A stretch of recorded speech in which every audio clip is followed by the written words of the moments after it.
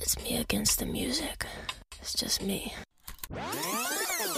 Everyone, I would like to welcome you back to the Original Doll Iconography. I'm your host, James Rodriguez. On the Original Doll, I unpackage music with the people who create it, and at the same time, we give back to charity. For more information, join me on Instagram. Big shout out to my Patreon supporters. You all rock, and as with everything with the Original Doll, any audio recording, ripping, stealing is strictly prohibited in every country in the world. So if you see anything leaked, please report it. Now, what's been amazing is we have returning guest, Steve Lunch, who has become a fixture on the show because he's been involved in everything, which is amazing. Steve, thank you so much for coming back and going through this torture. Glad to be back, James. The Original Doll. Yeah, yeah. Don't you want my iconography? Don't you wanna stay and then follow me? Don't you wanna aim for the stars and see? Don't you want my iconography? The Original Doll. Today, I mean, right now, we've had so many people that were sending in messages about how they loved us talking about the In the Zone singles, the trio of them, about which one was the lead single, not lead single. And I said we were talking about Me Against the Music next because this song had a strange evolution. First and foremost, it was the lead single. Second of all, it was Britney Spears on a single featuring somebody, and somebody who was the icon for the generation before, for our generation. So, can we rewind back and talk about just kind of the production of it? How did this song come to be? Who were those key players in creating this song? First of all, I think we ought to tell your listeners that when it's out, if it's not already out, which I think it might be, to check out the Outrageous versus Toxic versus Me Against the Music episode, because that gives a lot of good stuff in there about the whole scenario surrounding those three songs at the launch of In the Zone. So I highly recommend that episode. So let's rewind back. Who were those kind of key players in this? Who was the production team? And let's talk about the evolution of it, because it wasn't as simple as we made the track that day, we recorded that day, and it was a contender right away as lead single right away. Things happened. So let's rewind back. I find it difficult all these, years later to remember exactly the order of the producers and the songs in the initial stages, that I put together for this album. But I do know that the key parts of it, I think, like the meat and bones of this thing happened when Red Zone became involved. Red Zone is the production company and studio of Tricky Stewart, a producer and writer out of Atlanta, Georgia. And he has a team of people. He has writers with him and track people, although he does most of the tracks himself. And he has his studios there, and really smart together guy. And he came to the offices up in New York. And I can't remember exactly what the premise for it was, but we sat down and we had this meeting, and I found him to be really impressive and really, some producers you can't work with, and you just know it from the moment they sit down in the chair. They kind of got their own agenda, and it doesn't matter what you say, they're not really listening. They just do what they do, and it's like, take it or leave it type of thing. And I usually leave it in those situations because I just don't have the patience to put up with people who have their own agendas. There's enough of that going around anyway. So I'm after people who I can work with and who want to work with me and who are talented and elastic enough to be able to change styles or to switch gears or to take direction or to be confident enough that they've got the right direction anyway and tell you so. All these elements you're looking for in a producer.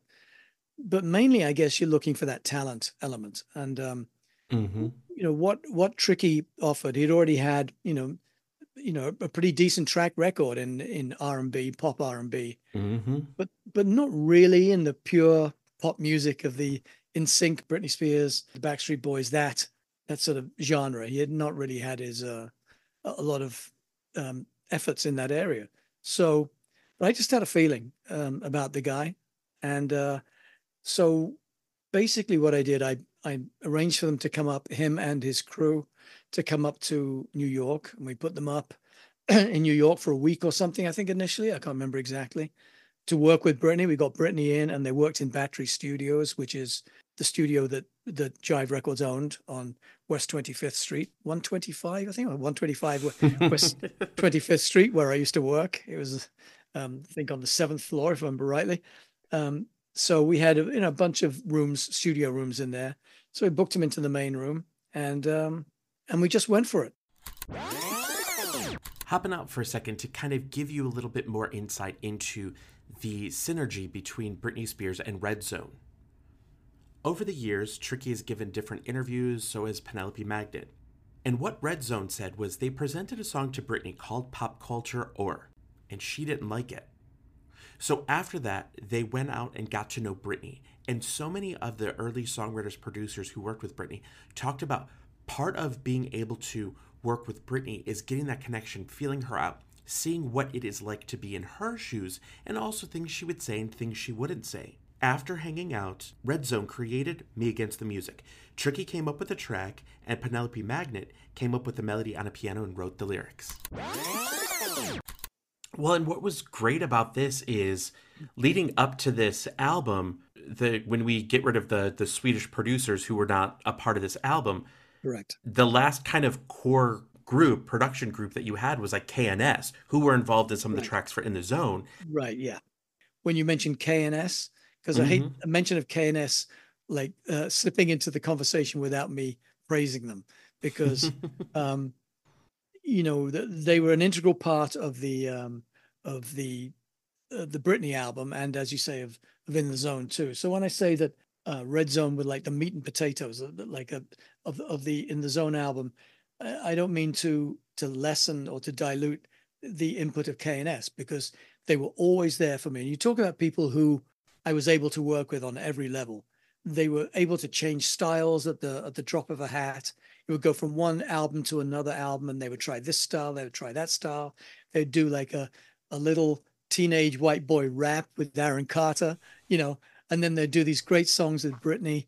It's, they were very flexible like that. And although flexible, the word flexible and Joshua Schwartz in the same sentence don't seem to go together too well, but let's go with it for now. I love it. And everyone, check out those interviews with Joshua. He's Yes, hysterical. And what's great too is that he talked about how you were the A&R guy who knew exactly, like, you weren't like, oh, I'm trying to be your best friend. It's like, this doesn't work, try it this way. That you came in, but also that the genius in what you did is you also had the musician hat on as well. That it wasn't somebody who's just a numbers, let's look this way. That you knew exactly when something wasn't right, this is what needs to shift. That you can speak to them as musicians. That's the only reason they listen to me. Most of the producers I worked with, to be honest, and writers, it's the only reason they gave me the time of day. It's not because I was an A&R person, because A&R people, as I found out when I was a writer, like, don't really command much respect in their own right, just with the title. It's not like a title where people go, ooh, A&R guy. It's like, you have to kind of earn the respect of the people you work with.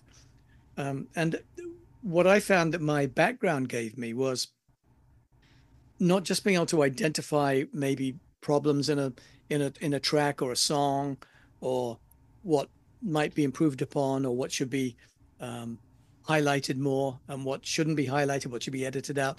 Not only that, but it was in my ability to actually sort of explain how to do it, to explain it to them in a language that they understood.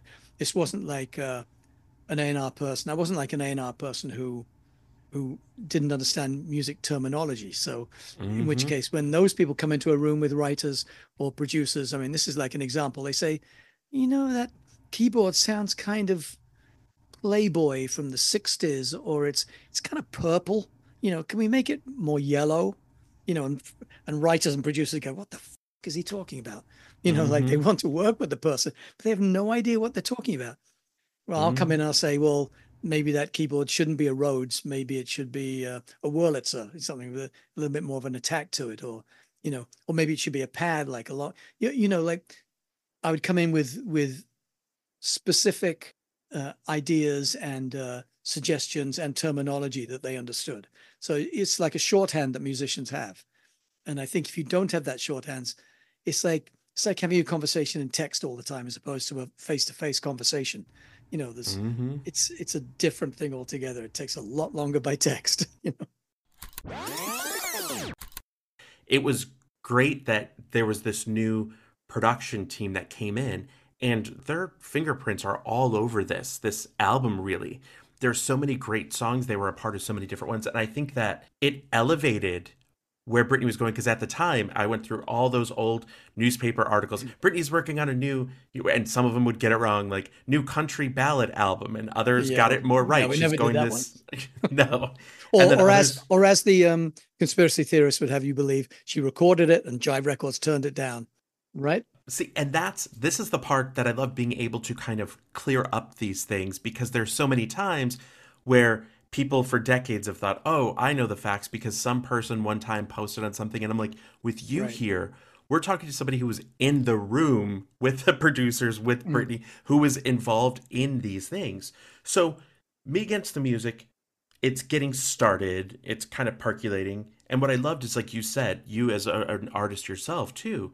is no one knows what that album is going to look like. You're just looking for those hits, kind of seeing what sticks. And Britney at the time, she was at that, where's she going to go next? She Right. can't go back to this Swedish pop thing. If she's going to keep going, where's she going to go? So I think with Well, this, we did make the jump initially with the Neptunes off the prior album, mm-hmm, with Slave for You and Boys. We kind of made that jump away from the Swedish sound. And I'll reiterate, we didn't make the jump. I would never have let Max get away that easily. yeah, It was Max Martin.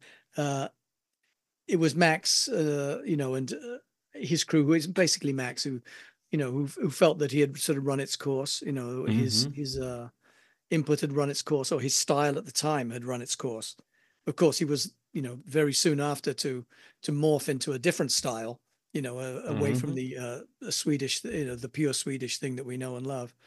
But at the time, he felt like he was in a bit of a gray zone, if you like, and he didn't mm-hmm, know exactly which direction he wanted to go. He just knew that the sound he'd spent the last, 4 years, 5 years having worldwide hits with was now kind of part of his past, and he was looking to move on.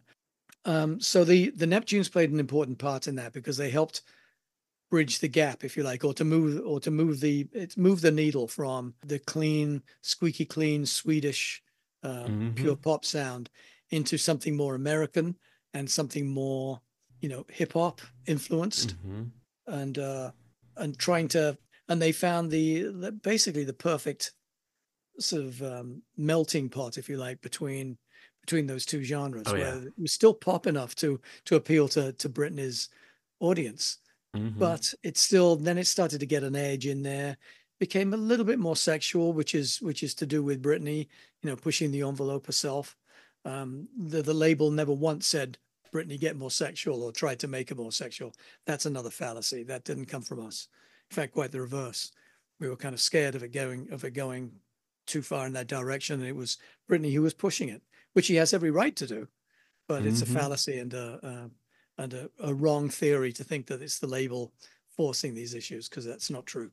Well, and there were so many people over the years who have said, whether it was music video directors, whether it was costumes, stylists, who said, when they said we're going to do this, labels like, that's great, and then Britney's like, you know what? No, let's go this way. That many Right. of the people came forward and they were like, Britney Spears, by trying to make Britney Spears seem like she was this helpless puppet, kind of is an insult to her, Right. It because is. sh That's it is. It certainly is. Remember when she did the Rolling Stone issue, the cover of oh Rolling yep, Stone, and it had her with with David what I LaChapelle, Tinky uh Winky, or the with Teletubby. with the Teletubbies, yeah. And she was laying there in sort of, scantily dressed on her back and everything. We never saw that until it was done, until they were decided that this is the cover they're going for between Larry Rudolph and Britney. They decided this, out of all the photos, this is what they wanted, that they approved to Rolling Stone, and we got it in the office, and it was like, holy shit, I don't Mm-hmm. know if this is such a good idea, Mm-hmm. folks. When you're talking about like working with these producers, these songwriters, you can get it where it's not a confusing I want it more Prince-like or Yeah, less Prince-like. I want it where right. Yeah, what does that mean? exactly. Yeah, yeah. And then you say, okay, I want a more Prince like. Can we have like a bit more of that James Brown guitar in there, or can we have like you Mm-hmm. know, a, you mentioned the type of the Lindrum drum machine as opposed to an Oberheim, or can we have electronic bass as opposed to a natural, string bass. There's, and then they say, okay, yeah, let's try that. Now they might not agree with you all the time. They might say, you're fucking whack if that's a terrible idea, you know, but they'll give you the time of day to get the suggestion out. And Mm-hmm. 9 times out of 10, they'll try it. And again, sometimes they'll like it and other times they won't. Sometimes I'll like it and sometimes I won't. Just because I suggest it doesn't make it right.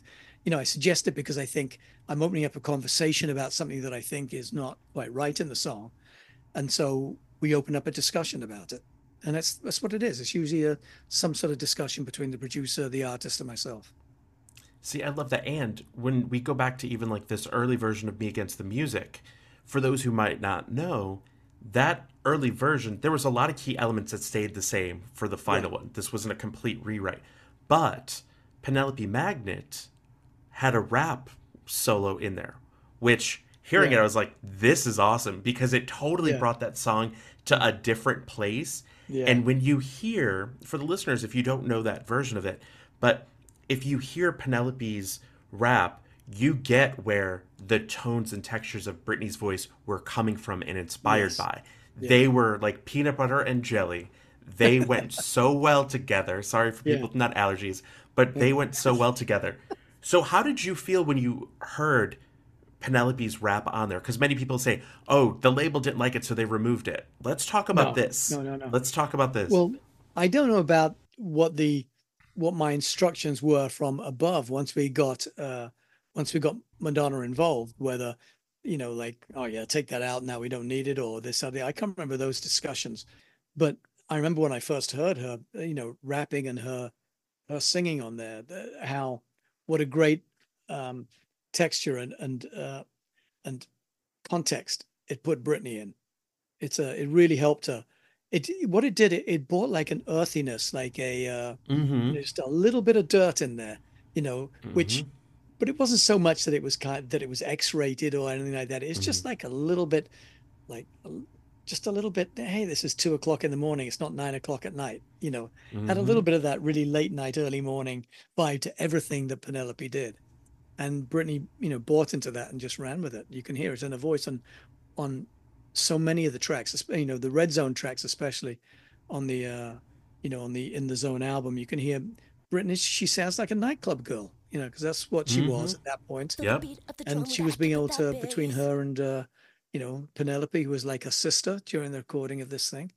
They just came out like that. It was a perfect mesh. So, for those who don't know this version of it, I loved it. And so much so that even when, and I started pulling dates, because this is something that I want people to realize Madonna being brought in wasn't months and months in advance. This was a matter of like a month, everything Yeah, happened from the VMAs. And we're going to talk about the VMAs and everything, but Britney had performed the NFL kickoff concert on September 4th, and she did a version of Me Against the Music, and you could hear Penelope Magnet's Magnet mad part in there. So that was the original. So people are like, wait, did I hear some of it? You did. But days before was when the VMA performance happened with Madonna, Britney, and Christina, and that was August 28th. And a little bit background of that because Steve, you were there at the rehearsals, things like that. You were yes, in sir. New York too, which was amazing because this everything that happens in New York, it's like, well, you live right there, so of course you're going to be Yeah, there. yeah, But a couple background things with that is we all know it was Christina, Britney, Missy Elliott, and Madonna. yeah, But over the years, we found out that there were other women that were going to be involved. Some of them were in there. Pink was asked to be involved. Gwen Stefani, J Lo, all these people have acknowledged that they were asked at one point or another. That it was really once again the 11th hour when they were trying to figure out who's going to make it work. And to me, it felt obvious to even have like the 4 5 women I said. If they were all on stage, it made the most sense because it was that next generation right, of right. performers who all have said Madonna had an influence on them. And with Britney and her success, Britney's success was the sonics and the visuals. her Right. performances. And that was such a Madonna thing. So let's rewind back. Britney gets asked to be a part of the VMAs. And they, of course, have rehearsals. Rehearsals are not, they just happen an hour before the show. So talk to us about how that kind of happens. What's the VMA rehearsal like? Do they do it once? Who's involved? That sort of thing. Like, how does that work with such a tight knit group of people? Right. Well, I was only there, I think, for the Britney section of their rehearsals, so I don't know how the whole thing went in general. But with regards to that, um, there's like 10 people in the audience, just sort of scattered around in business types, of which I embarrassingly call myself a business type at that point. I was the A&R guy. And so I was watching it. And it was a fascinating experience because, first of all, Madonna was fashionably late. There was, and so was Missy, if I believe, if I'm correct. But when it at last kicked off, I never realized how small Madonna was. She's like Mm-hmm. tiny. She's like Mm-hmm. tiny. She's not like bigger than Britney. It's just that her whole vibe is like big and Mm-hmm. sort of like Yep. and domineering. So when she came out, it was like they'd already started like a little bit of the rehearsals about who's going to do what. And then Madonna shows up and she walks in off the side stage and it was like, whoa. I sort of, it was kind of a little scary, to be honest. I mean, there was Madonna Mm-hmm. and she walks in and I'm sort of what, twice, three times her age, God knows how much I am. And I was still scared of this girl. She sort of walked out and as soon as she walked up to the mic and started talking, to the producers and the stage people, it was like I started sliding down in my chair. I had the feeling that at one point she was going to like point at me and go, "Who is that? Get that man out of here." It just had that sort of vibe about her. So I was Mm-hmm. trying to like, lurk in the shadows of my chair. But the interesting thing is that the person who was doing the live sound on that day, is this guy called Mark Spike Stent, who is Okay. who was one of her producers and engineers back in England, Madonna's producers and Mm-hmm. engineers back in England, and she had brought him over to do the live sound, and he doesn't do live sound. That's not what he does. And he was Mm-hmm. always like, and I met him for the first time. Then he was like, I don't know what the fuck I'm doing. Like I'm like a safety net. That's all I am. I don't do anything. And he's really funny. But when Madonna was rehearsing, she would oh God, and this is going to sound really horrible, but that sort of voice, which kind of sounds like I don't know, I won't say the witch word. I didn't say it, I didn't, but it sounds like a shrill is the only way I could say it. She would be off mic and she'd be going, Mark, Spike, Spike. Like until he came to the microphone, he'd say, yeah, what By do you the want, way, you Madonna? could just say Midwestern because that's my accent right there. Okay. I wasn't even thinking. No, you trust me, you don't sound shrill. She was like, whenever something was wrong or there's something she wanted taken care of, Spike, Spike. It was kind of annoying, to be honest. Anyway, so Brittany was there being her usual sort of like, what do you want me to do, y'all? Type Mm-hmm. of Southern girl. And Christina was just hanging around like she was bored, and Mm-hmm. Missy Elliott was nowhere to be seen. She was a late show. Was there any interaction between Christina and Brittany? Because hopping out for a second, if you're enjoying this, please make sure you rate us on Apple Podcast and Spotify. And don't forget to join me on Instagram, the.original.doll, or check out the website, theoriginaldoll.com. Back to the show. Was there any interaction between Christina and Brittany? Because we know that they were, co-stars on Disney, but at that point, the media had pinned them against each other Right. the whole time. Like you couldn't Yeah. bring one up without mentioning the There other. was some angst, even though Okay. they don't. But I don't know if there was any on that night. I don't know. I'm not claiming to have seen any on that Yeah. night, but I know in general, yeah, there was a Mm-hmm. friction between the two of them. Which was born, I guess, originally from jealousy, competition, all those things. Don't think it was anything more than that. Mm-hmm. I mean, I do have one story which I'm not going to tell, but Was that What's Going On? The video shoot? no, that was a whole Oh, different thing. That was where Christina didn't make too many friends all round. That was nothing to do with Brittany, but got it. she was rude to me and rude to quite a other people and just rather Mm. self-important. And let's put it this way, when the door closed and she was on the other side of it, the room burst out in a round of hand claps. So in a round of Yikes. applause when she left, which is not a Mm-hmm. good sign. Mm-mm.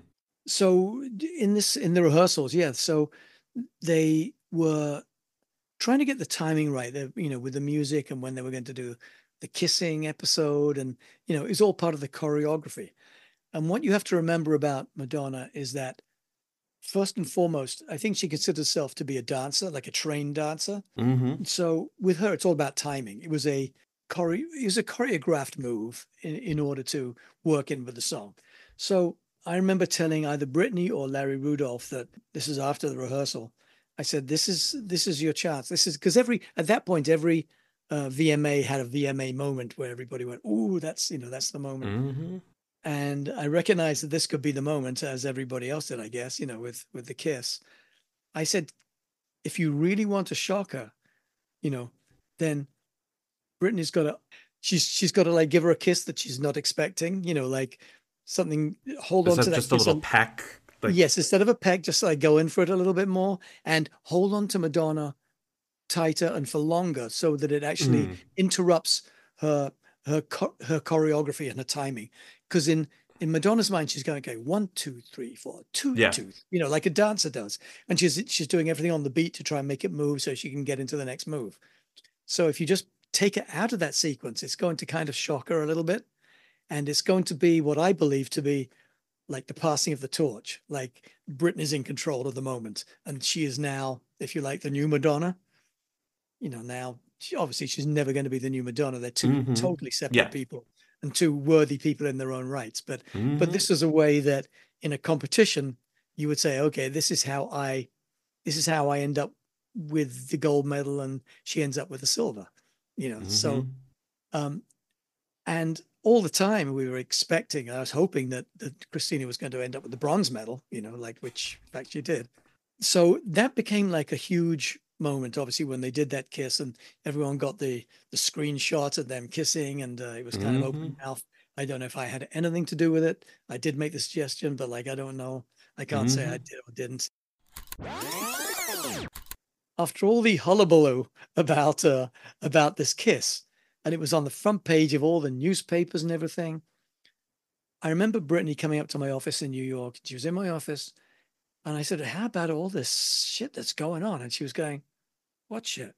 This is Brittany, this is really Brittany. Like, what are you talking about? I'm saying the kiss on the VMAs. She's going, "What do you mean?" I'm saying, "Well, there's so much like publicity about it." Yeah, really? Mm-hmm. Excellent. She was like, kind of, "That's great, y'all." Like totally Mm-hmm. oblivious to what was going on. And this is the same kind of reaction she had when people were surprised when she got married Uh, in Las Vegas for that, for mm-hmm. those 24 hours, whatever. The same type of blank face. What are you talking about? It's awesome. So anyway, By the way, that is a common theme amongst everyone who's worked with her. yeah, That oblivious to, which is good. Some of that yeah. static Well, outside if there's a because gene that dictates, your awareness of other people's opinions of you, Britain is missing it. mm-hmm. She doesn't have that gene. Mm-hmm. It's not in her. No, it's not in her gene pool, as we see now with her videos. She just, hey, good luck to her. She does everything to her own beat. That's it. Mm-hmm. So anyway, so when she came up to the office and we were and I had it was on a VHS in those days on the tape, so I stuck the tape in. It was the actual broadcast that was on there, not the rough footage, but the live broadcast. And and it was great. I said, "You got to see this." So I played it for her, and she came in, and there was a kiss with Madonna. It was like, ooh. Then they cut away to Justin, and Justin's there with his mouth open because they had broken up just prior to that, I believe, or sometime around then. Mm-hmm. And he Yep. was like, oh, like his mouth was open, like what? And everyone read too much into that, of course, because but like they, he was there with this shocked look on his face. And then they cut back, and they cut back to Christina, and that was it for like a split second. Mm-hmm. So I said, I want you to see this again. So I put it back. I mean, I rewound and played it. And I said, I said, first of all, look at Justin's face. She went, fuck yeah, and jumped up and down, like, pumping her fists in the air, like the fact that he was annoyed about it. That was, I didn't say why. It was kind of seemed to be pretty obvious. And then I said, but more than that, look at when Madonna kisses Christina. So I played it. And she says, she didn't kiss her. I said, you got it. That's it. They cut away to Justin just when Christina was kissing Madonna. So you never saw Christina kissing Madonna. So she never had her little, VMA moment. And Britney was even more pleased about that than the look on Justin's face. So the VMAs happen. Then at this time, Britney discusses with Madonna about being a part of a song, being a part of Me Against the Music, ultimately. And as we learned in the previous episode, it was still really up in the air as to what the rollout was going to be of singles in general. And this is still at the time, for those listeners who don't know, usually at this point, late 90s, early 2000s, you kind of knew the lead single and you kind of had a good idea as to what the second one was going to be, because that would be during the promotion. She's going to be going on tour. All these things happen. All of those stars have to align. The amount of live performances she did was insane. And this time around, what was great is In the Zone, Britney did promo stops at clubs, which I thought was, it's Britney out all night. This is In the Zone. Yeah. At the Palms in Vegas. To your point, Britney made a club album. Madonna gets added in. When did you figure out, okay, we're going to do this, but also we have about 20 minutes to make this happen? That's how quickly 20 it was. minutes to launch, put a site on this thing. Well, we didn't. The company, as I've explained in the other episode of Done With You, which I really hope people go to see, the outrageous versus toxic versus Me Against the Music episode, because I go into great detail then about the fight for what should be the first single and what should be the second single, and it's really a fascinating behind the scene look at how a record company works and how the creative people work, within that framework, and also how the artist gets their voice heard without yelling and screaming. So you really ought to check out that episode. So I'll give a short version of it here. This album was a difficult one to make. In the Zone was difficult to make because we were changing direction quite considerably, and I was going out on a limb trying to make it more electronic and just a bit more club oriented, but without being out and out dance music. Didn't want to lose her audience totally. There were still pop songs, in essence. But we just wanted to go somewhere else and somewhere a bit different. And I'm not sure that the hierarchy at the label totally understood the vision, let's put it this way. They understood it. I just think they were very nervous about it. Oh, is this going to sell? Because they didn't have the Swedish, group, and they didn't have the Neptunes there. And I was bringing in Red Zone, and they were going, who's, Red Zone? Well, that's out of left field, and then there was KNS, and then there was a bunch of other people doing random stuff. And it was like, whoa, Bloodshine Avant, who the label said, oh, they're B-level, aren't they? B-level Swedish people compared to Max. And it was like, you don't get it. So anyway, it was that time in Britney's career, recorded career, and the label was understandably nervous. And so, we weren't sure what to go with the first single. And at that point, we only had Me Against the Music with Penelope on it. There was no Madonna. That wasn't even a thought when we first recorded it. There's a bunch of other stuff. And as I explained in this other episode, how the label didn't actually want Toxic to be on the album, let alone be the second single. That's a whole different story. Go to that episode. So there was a lot of hand wringing, like, what the hell are we going to do? What are we doing? What direction are we going in? All this corporate sort of, nervousness. So, Britney and I wanted Me Against the Music because we thought, it was kind of a cool track. It kind of epitomized the rest of the record in some way. It's a club record. It said, here I am, I'm in the club. This is getting a little dirty now, like, stay with me, folks. Here I go. And it was good in that way, but it wasn't, I don't think any of us thought it was a number one hit record. It wasn't a smash. like Baby One More Time or, any of those. So, and I don't remember whose idea it was to have Madonna on. It wasn't my idea. I can't claim credit for that. It might have been Larry Rudolph. Maybe he Hmm. knew somebody who knew somebody or something in the Madonna camp. I really don't know. But when the idea came up, it was like, yes, that's it. As far as me and Britney were concerned, he said, that's it. Because now we have a reason for the first single other than just being a hit record. It's now a marketing Hmm. record. It's a hit record in a marketing way. It gets people after 2 years or whatever it is off the scene. Yep. Britney comes back. This is like hey people, I'm still here. Look at me. This is a Hmm. lead now. This is so take notice. And it was one of those. And I think it was really good for that. So when Madonna came in and put her vocals on, to be honest with you, it doesn't matter if she sounded good or not. And I personally didn't care. Hmm. There's nothing I could have done to change it because Yeah. Madonna would never go back in the studio to redo Hmm. something for you. That was out of the question. So you have to kind of go with what you've got and make up your mind with what you have.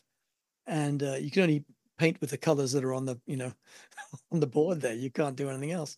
So you got this song, and the great plus was that it was a huge marketing opportunity for us, and it gave us a reason to have that as a first single. Then we could argue about the second single as that came up. So it's kind of fly by your pants. It was an 11th hour, you know, decision. And everyone, this is what's crazy. So August 28th was the VMAs, and discussion of Madonna collaborating would have been around that time. The music video was shot October 8th. So it was a matter of 6 weeks that it was, and the video can't be Mm. recorded until the vocals were recorded. Right, So right. all this happened, and then it hit radio right around the same time because I actually pulled up radio database information, Of and course you radio did. stations were that's me. Radio stations started playing it October 2nd, so it was being played and leaked on the radio before the music video was even made. Wow. So I thought when we talk about this, it's like, and you don't have somebody who Madonna didn't have a free schedule. She was still promoting her American Life album. She was promoting her children's book at the time, Right. traveling everywhere. So this is a fellow icon who is all over the world promoting their own stuff that they can only Yeah. give. We hear these stories now where it's like you're given about an hour in the studio with this artist Right, because they right. have to Yeah. go take their jet somewhere else. Right. So Yeah. go.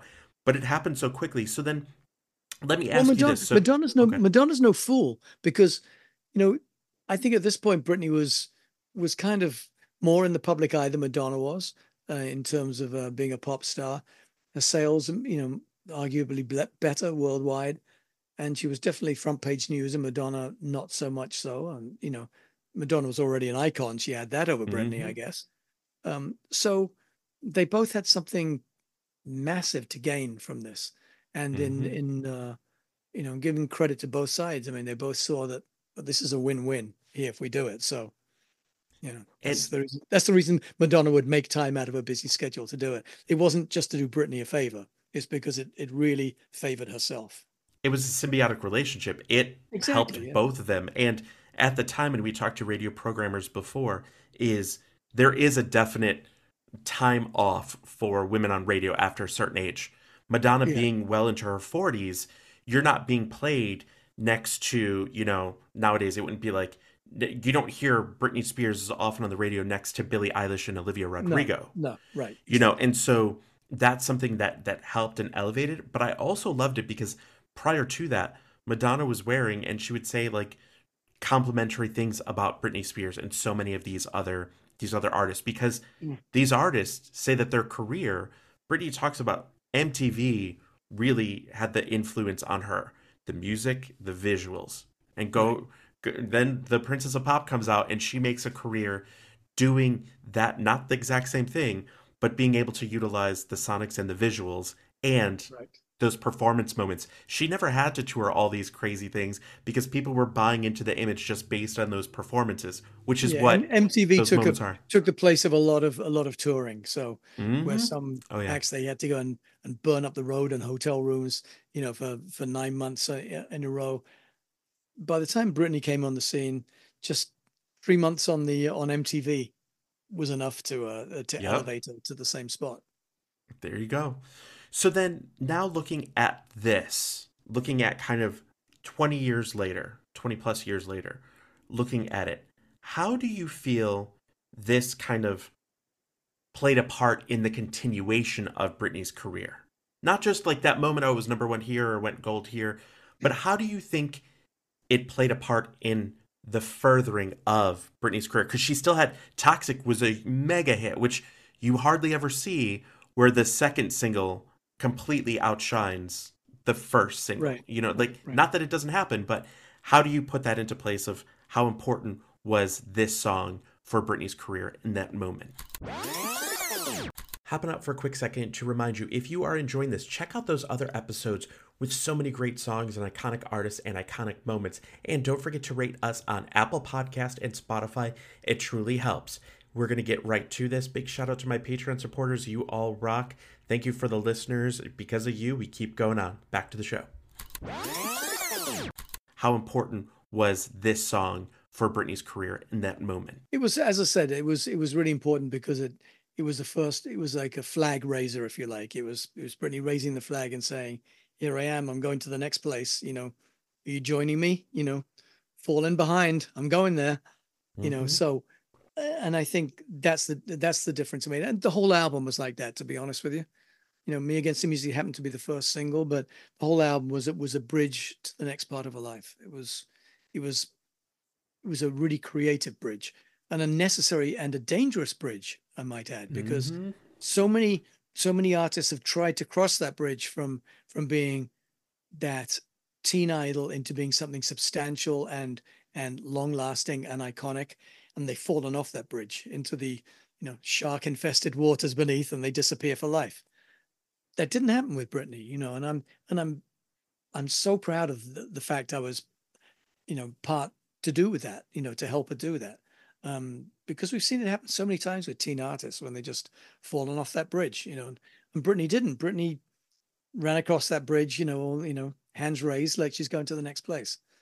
And, you know, everyone has their opinions about the first part of Britney's career and the second part and which one was better and everything. And that's great because everyone has their own opinions on what music is about, depending on your age and your generation and your musical tastes, etc. But I don't think there's one thing you can question, and that's that In the Zone was the album that took her from A to B or A to C, whatever it is.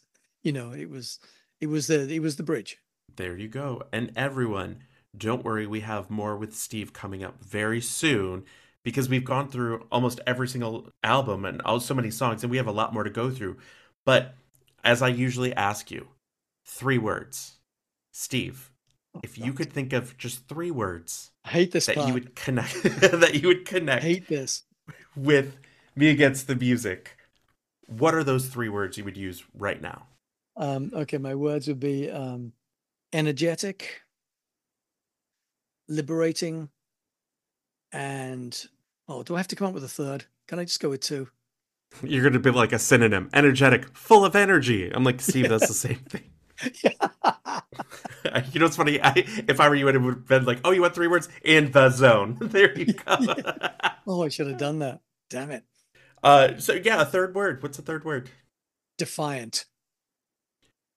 Ooh, I like those 3 words. There you go. See, I love this. And now Steve is going to forget again when we talk again. I'll ask him the same question. What are those 3 words? He's like, shit, I forgot that you asked me that. I love it. The only reason you ask me is because you know I'm going to forget. 100%. 100%. Next thing you know, I see a post-it note on your screen that's like, oh, 3 words. I love it. All right. Well, Steve, thank you so much for joining us again today on Me Against the Music. One last question that I'm going to put as a little bonus question in here is, something we like doing is clarifying things and making sure we get all the stuff right. There were so many people who said, I know for a fact I Got the Boom Boom was going to be a single right off the bat. Was I Got the Boom Boom ever even in consideration to get a single treatment? Not that I'm aware of, no. I personally would have pushed for it, and I might have well done at some point, because I happen to think is a really cool record. I love that, and the Yin Yang Twins are like awesome. And we'll be talking about that song in a future episode. Yeah. So I won't say too much now, but no, I don't think that was really in a discussion in a major way. But I would have been definitely for it. There you go. Well, thank you so much for joining us today on The Original Doll. I appreciate it. Me too. Thanks a lot, James. The Original Doll.